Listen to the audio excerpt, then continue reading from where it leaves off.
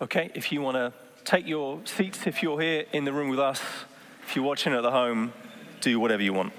You can go and make yourself a cup of coffee. Just keep watching, of course. Right, if you have a Bible with you, if you want to find the book of Ecclesiastes, if you don't have a Bible, you could probably just Google it and find the passage. We're going to be in Ecclesiastes chapter 11 and the first half of chapter 12 today. By the way, my name is Matt. If you don't know me, it's a very warm welcome to you all. It's great to have you here with us. The book of Ecclesiastes is a series we've been going through over the last few months because it's a book of wisdom. It's a book of wisdom for life, wisdom for us in a world that so often refuses to make sense, a world which seems chaotic and out of our control. This book speaks right into the heart of that. Although this book was written thousands of years ago, it gives us ancient wisdom which has truth and power for today. And our guide through this book has been this slightly mysterious character, this preacher who started the book and has been giving us these little snippets and stories of wisdom as we go through. And he's coming to his conclusion here. We're coming to the end of the book. So he's going to give us some help, some suggestions for us how to go forward in life. So I'm going to read chapter 11 and the first 8 verses of chapter 12. He says this to us: "Cast your bread upon the waters, for you will find it after many days.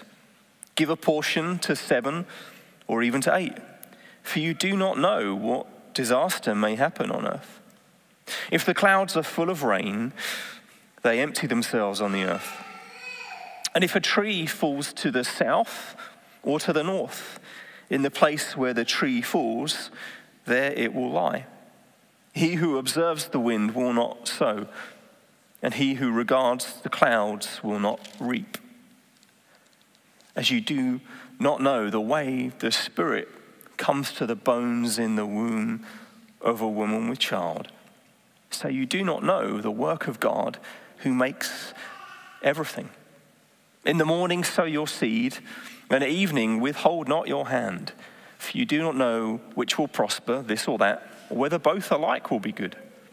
Light is sweet, and it is pleasant for the eyes to see the sun. So if a person lives many years, let him rejoice in them all. But let him remember that the days of darkness will be many. All that comes is vanity. Rejoice, O young man, in your youth. Let your heart cheer you in the days of your youth. Walk in the ways of your heart and the sight of your eyes. But know that for all these things, God will bring you into judgment. Remove vexation from your heart. Put away pain from your body, for youth and the dawn of life are vanity. Remember also your Creator in the days of your youth, before the evil days come and the years draw near, of which you will say, I have no pleasure in them. Before the sun and the light and the moon and the stars are darkened and the clouds return after the rain. In the day when the keepers of the house tremble, the strong men are bent and the grinders cease because they are few, and those who look through the windows are dimmed. And the doors on the street are shut when the sound of the grinding is low, and one rises up at the sound of a bird, and all the daughters of song are brought low. They are afraid also of what is high, and terrors are in the way. The almond tree blossoms, the grasshopper drags itself along, and desire fails, because man is going to his eternal home. And the mourners go about the streets before the silver cord is snapped, or the golden bowl is broken, or the pitcher is shattered at the fountain, or the wheel broken at the cistern. And the dust returns to the earth as it was, and the spirit returns to God who gave it.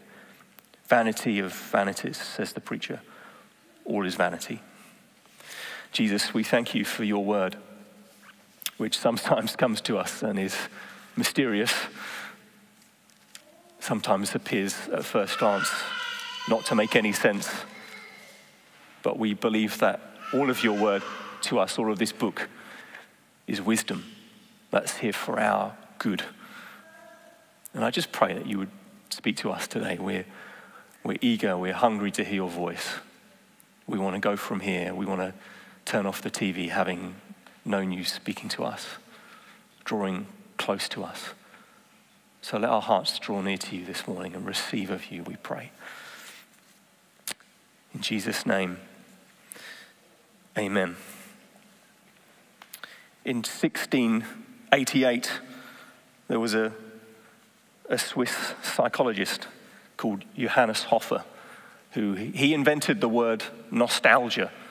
He took two Greek words, nostos and algia, and put them together to make the word nostalgia, which those two Greek words mean to return home, or the longing, the desire to return home. Because he was looking into this phenomenon that had emerged amongst the Swiss army, who were obviously famous for their knives, but also famous for their longing for home, that they were sending troops out and they were getting frantic, they were getting even sick with this desire to go back.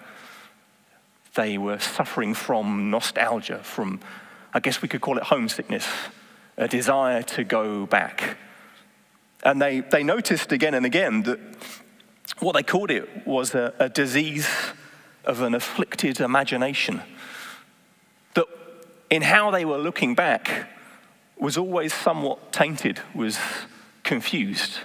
That how they remembered their past, how they remembered their home was always, at least in some case, in some way, incorrect. It was a false remembering. They would remember the pleasant moments. They would remember the highs and all the enticing things that they wanted to get back for. And then when they actually got back to them, they realized that nothing was quite as they had remembered. So they used to try and cure them. They would walk around them and ring bells that you would get on the Swiss cows. That they would take them from trips back to the Alps to try and cure them of this nostalgia, this homesickness. It didn't really seem to work that much. This has been a problem for hundreds of years. The Russian army in the 18th century, they noticed it with their troops when they were fighting against Napoleon and moving further into Europe, that the further away from Russia they went, the more homesick their troops became. So they had an unusual remedy. They would find one person who was particularly struggling with this nostalgia, and as a warning to the rest of the troops, they would bury him alive. So there you go. Just be glad that you're not Russian and in the army 300 years ago.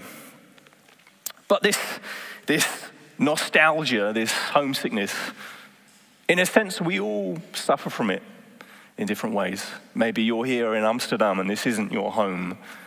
There's often a longing that we have for the place where we grew up, the place we know, all those memories, all those emotions that we feel. But even beyond that, we all have a way of remembering the past which isn't quite real. If you think back to your earliest childhood memories, if you really interrogate them, you realize they're not really memories at all. They're a story that you've been told by a parent or a family member, or they're based on a picture that someone's shown you. And if you go and ask, I've done this, I've taken my earliest memories and I've gone to ask my mum about them, and she'll say, well, that never happened. But my memory is very false about it. Because so many of our memories are wrapped up in things that we heard, things that we've said, or they're wrapped up in emotions. We remember how we felt at the time. What actually happened, the facts of the matter, we might not be able to really give you any clear insight on, but we can remember how we felt. And this is true both personally and culturally as a people, as a country, as a city. We look back on our past and it's tainted with all sorts of false ideas.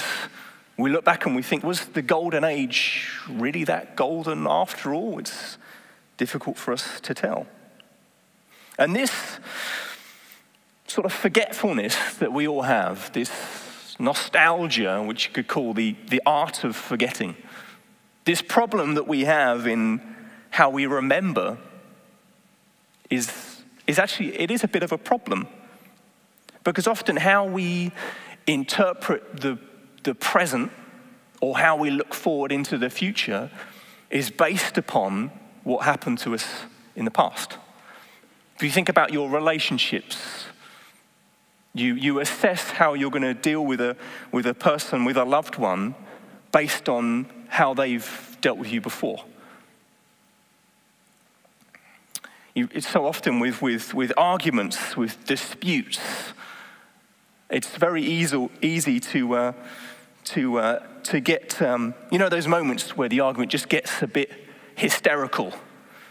Well, actually, what really happens is the argument often gets historical. That you remember things that they said, things that they did. It's very easy to hold a grudge against them, and that affects how we treat them in the present. It affects how we think about them in the future, based on our interpretation of the past, which is often very false, is often confused.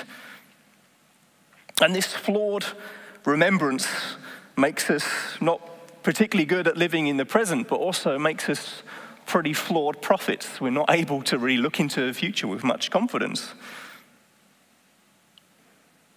And that's a little bit what this writer to us has been saying through this book. As he comes back to this phrase at the end of chapter, or in the middle of chapter 12 here, where he said, vanity of vanities, everything is vanity. Which is, if you remember, how he starts the book right at the beginning of chapter 1. And he's talking about this idea that life is this vapor. And life, to do life, is like this phrase he uses a few times. It's like shepherding the wind. You can't shepherd the wind. We try and control it. We try and make sense of it. We try and point it in certain directions. But life carries on regardless. And this problem that we have is that all the time we try to construct a reality from which we live, a narrative of our lives, a remembrance of our past that affects how we live in the present. All the time we're trying to interpret everything around us. We're trying to construct a reality of life that we can walk in, but without God, it's deeply flawed, trips us up, we get confused. And you might just say, well, the solution's easy, and we'll just stop trying to remember things. Who cares about the past anyway? Let's just get on with life, build into the future. Let's just have a clean slate. Let's just forget everything that's gone before. Let's just move ahead. But that's not what he says to us here.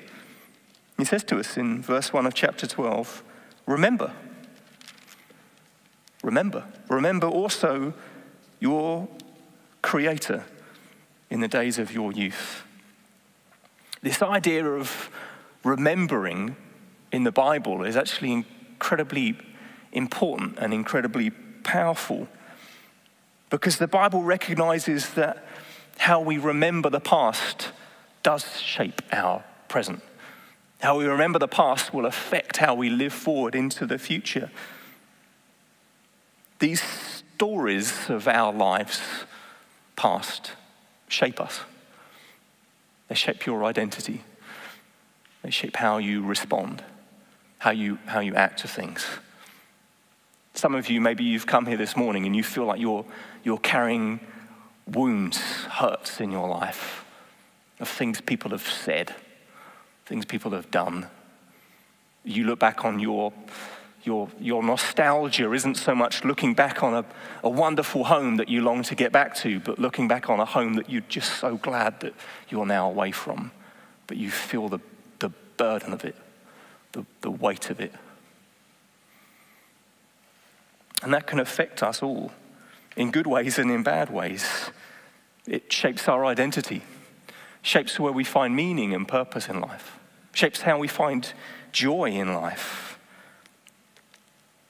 And what he says to us very clearly here is remember your Creator. And that's what we're going to look at this morning. I've got 6 points to help us to do that, to help us on how to remember well. The writer Samuel Johnson said, "We need more often to be reminded than informed." We have a hunger for new information all the time. But actually what will really shape us often is remembering, and remembering well. So our first tip on how to remember is to remember to walk backwards into the future. Walk backwards into the future. And that sense of nostalgia, that looking back, often is solely, completely looking back. It just wants to get back. It's hungry to get back, to recreate life as it was.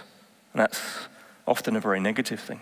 But there's also a sort of progressive impulse within us to always look to the future, to always want to be somewhere else, to always be 5 years, 10 years, 15 years, next week ahead of ourselves, and to forget to actually live in the present. But the biblical way of doing life is to remember God and apply that to your present and walk ahead in the future. We're told to see our present circumstances and our future hope in light of God's past faithfulness. Let me say that again, because that I think will help us.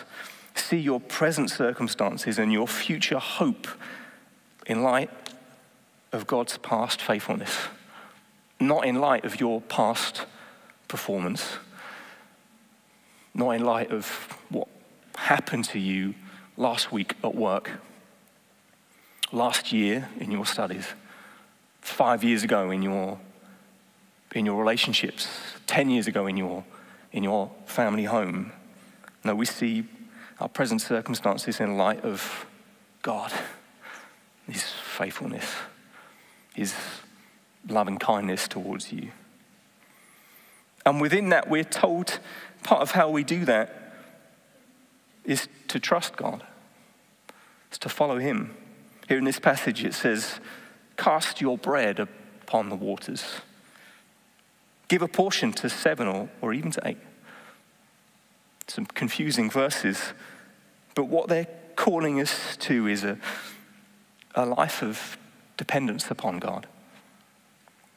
Because when you remember your Creator, remember His faithfulness towards you, the best way to respond is to say to Him, I'm going to follow you. I don't want my life to be shaped by all those other voices, all those other things. I want my life to be shaped by living in obedience, humble service to you.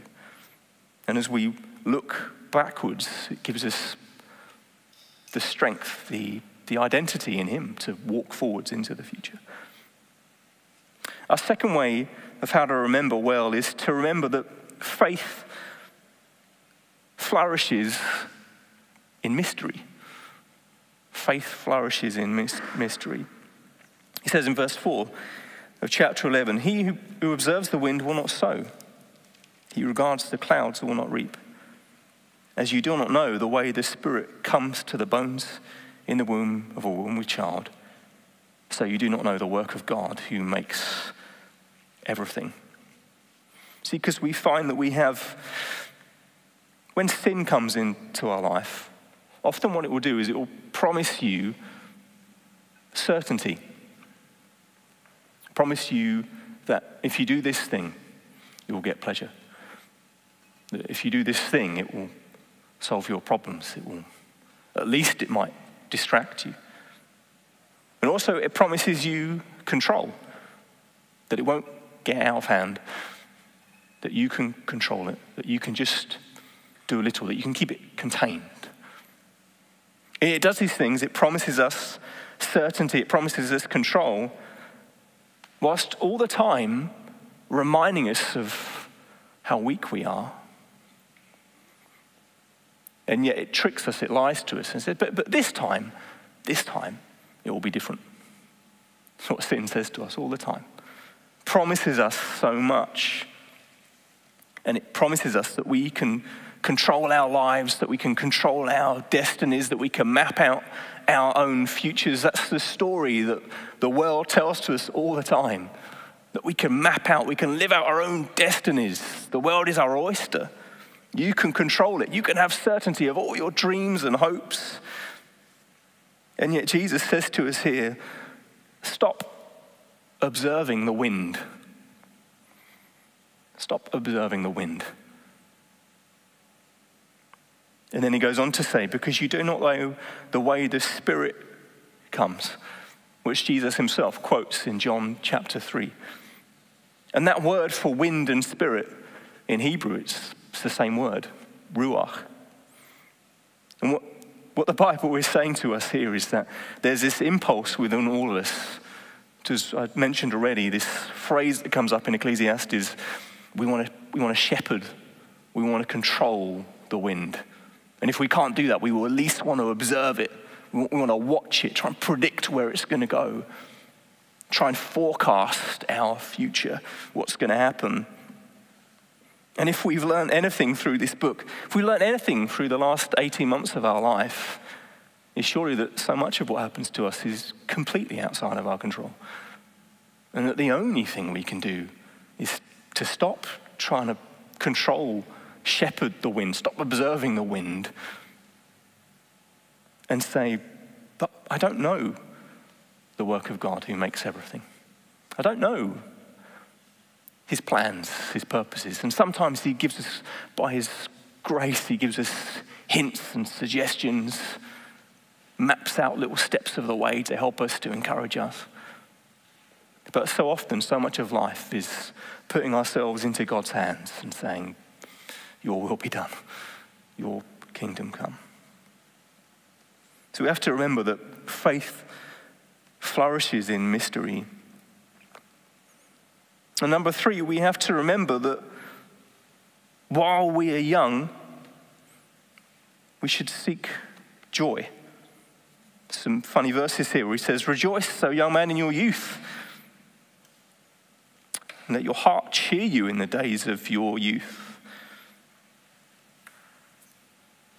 Now, what it's trying to get at here is that to be young, to have youth, and I won't let you can decide for yourself how young or youthful you feel today. But what he's getting at here is that to be young is often a time of vision. It's a time of opportunity. It's a time of decision, of choice. It's a time when you can dream. You've got your life ahead of you. You can plan. You can dream. You can strategize. If I get this qualification, if I get this promotion, if I travel to this place, if I get this relationship, this number of kids, this type of car, these new shoes, it's full of dreams, hopes, and possibilities. But then he says to us, remove vexation from your heart. Put away pain from your body, for youth and the dawn of life are vanity. So on one hand, he seems to be saying, just enjoy it, just while you're young, live it up. Just have a great time, rejoice in your youth. And then in the next verse, he's saying, youth is vanity. Youth is vapor. Youth's going to pass away. I think what he's trying to get at here is that so often that season of vision and choice and opportunity can fill us with so much hope, but that's often the thing that ends up crippling us. That it's the possibility of complete control of your life, which often leads people into seasons of burnout, of pain, of just exhaustion. When there's so many choices on the table, or when you've made all those choices and decisions and then life seems to suddenly slam the door close on you. And this sense of vexation can come, this sense of within yourself, just a crippling sense of just bewilderment and confusion that all the hope, all the opportunity. The doors have been closed. And the reality is that you're not actually made for that. You're not made to map out your own destiny. You're not made to shape all of your own future. You're not made to sort of be the master of your own fate. You're not. You're made to worship God. You're made to put your life into his hands. And when you do that, when you say to God, I honestly can't shepherd the wind. I can't control my life. I need you. I just want to follow you. That's the most liberating thing you can do, which doesn't seem to make any sense. Surely the most liberating thing I can do is to do what I want. But if you really look at your life, you'll realize it doesn't really bring much liberty at all. Because we're not very good at remembering the past, but we're often not very good at navigating through the present. The best decisions I've made without God have been very poor decisions. The best decisions I've made when I've said to God, I'm just going to trust you. I'm just going to follow you. That's often when fruitfulness comes, when blessing comes. And what he's encouraging us here too, when he says, remember your Creator in the days of your youth, is he's saying, decide when you're young. Decide now. There's this lie that so often comes, often to believers in Jesus, or people who are searching, asking questions of the Christian faith. Maybe that's you. You're not really sure about Jesus. You're exploring. You've got questions. There's a temptation that comes to say, well, I'm just going to wait to make that decision. I just want to enjoy life while I'm young. I want to get the best out of life. And surely to be a Christian is to sort of close down life. Christianity is the life of kind of blandness. It's the life of grayness. It's the life of boredom. So I'll do that later. That's the mature thing to do. And when I'm mature, I'll do that. But right now, it's party time. But what he's saying to us here is that the best way to get the most pleasure from life, the most joy from life, is to, while you're young, remember your Creator. While you're young, follow him with all your heart, with everything. It's the best decision you'll make. Number 4, we should remember that maybe some of you might see yourself in this other camp, but you don't have to put yourself here. But remember, whilst you're old, to seek joy. While you're old. He says this, he talks us through this sort of picture he kind of describes to us in chapter 12, where different people think it's about different things, but it's almost certainly about a sense of decay. He says, when the strong men are bent, when the grinders cease because they're few, people think that he's talking about your teeth, when your teeth begin to fall out. And those who look through the windows are dimmed. He's probably talking about your eyes, when your eyesight begins to fail. What he's talking about is decay.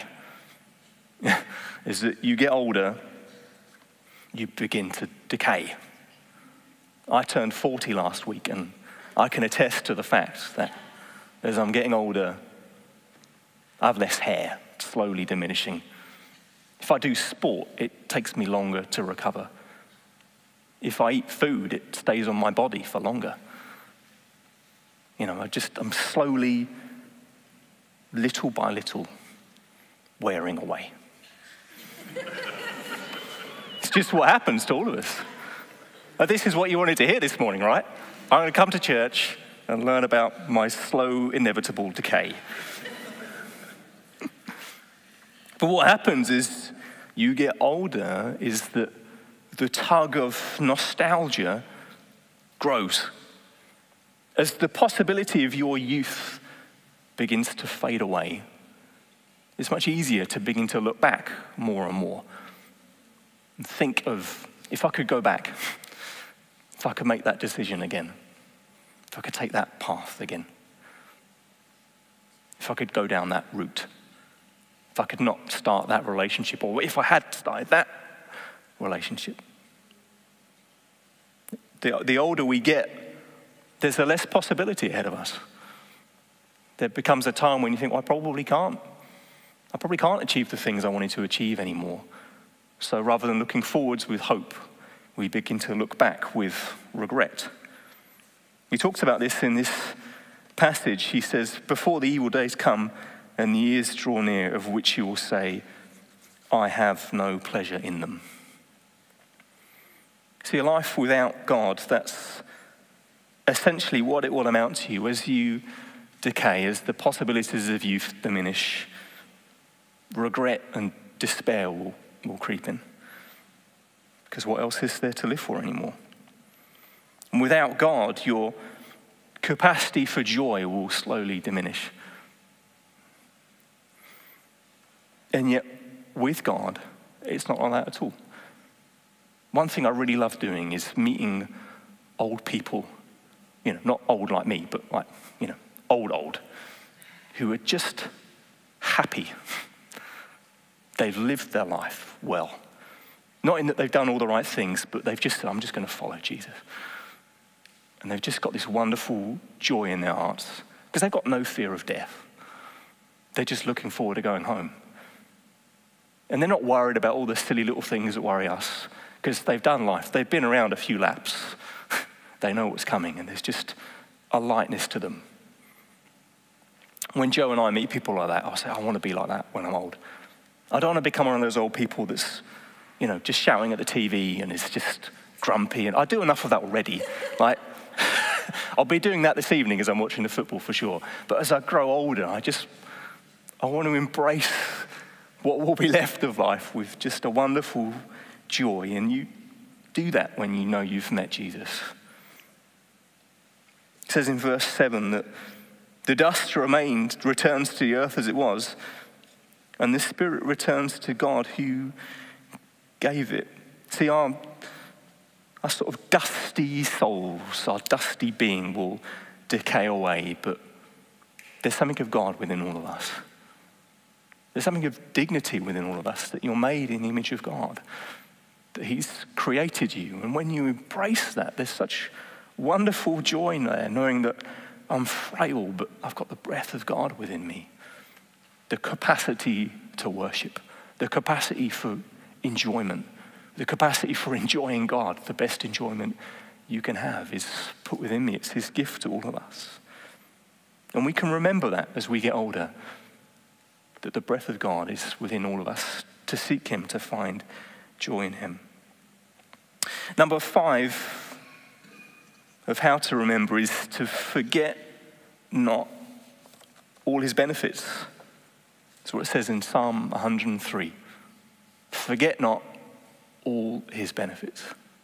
It will take us a long time to list up all the benefits of God towards us, but it's helpful sometimes to have a few verses that you've memorized to heart, or some songs that you sing that just remind you of the faithfulness of God, just the love of God toward you.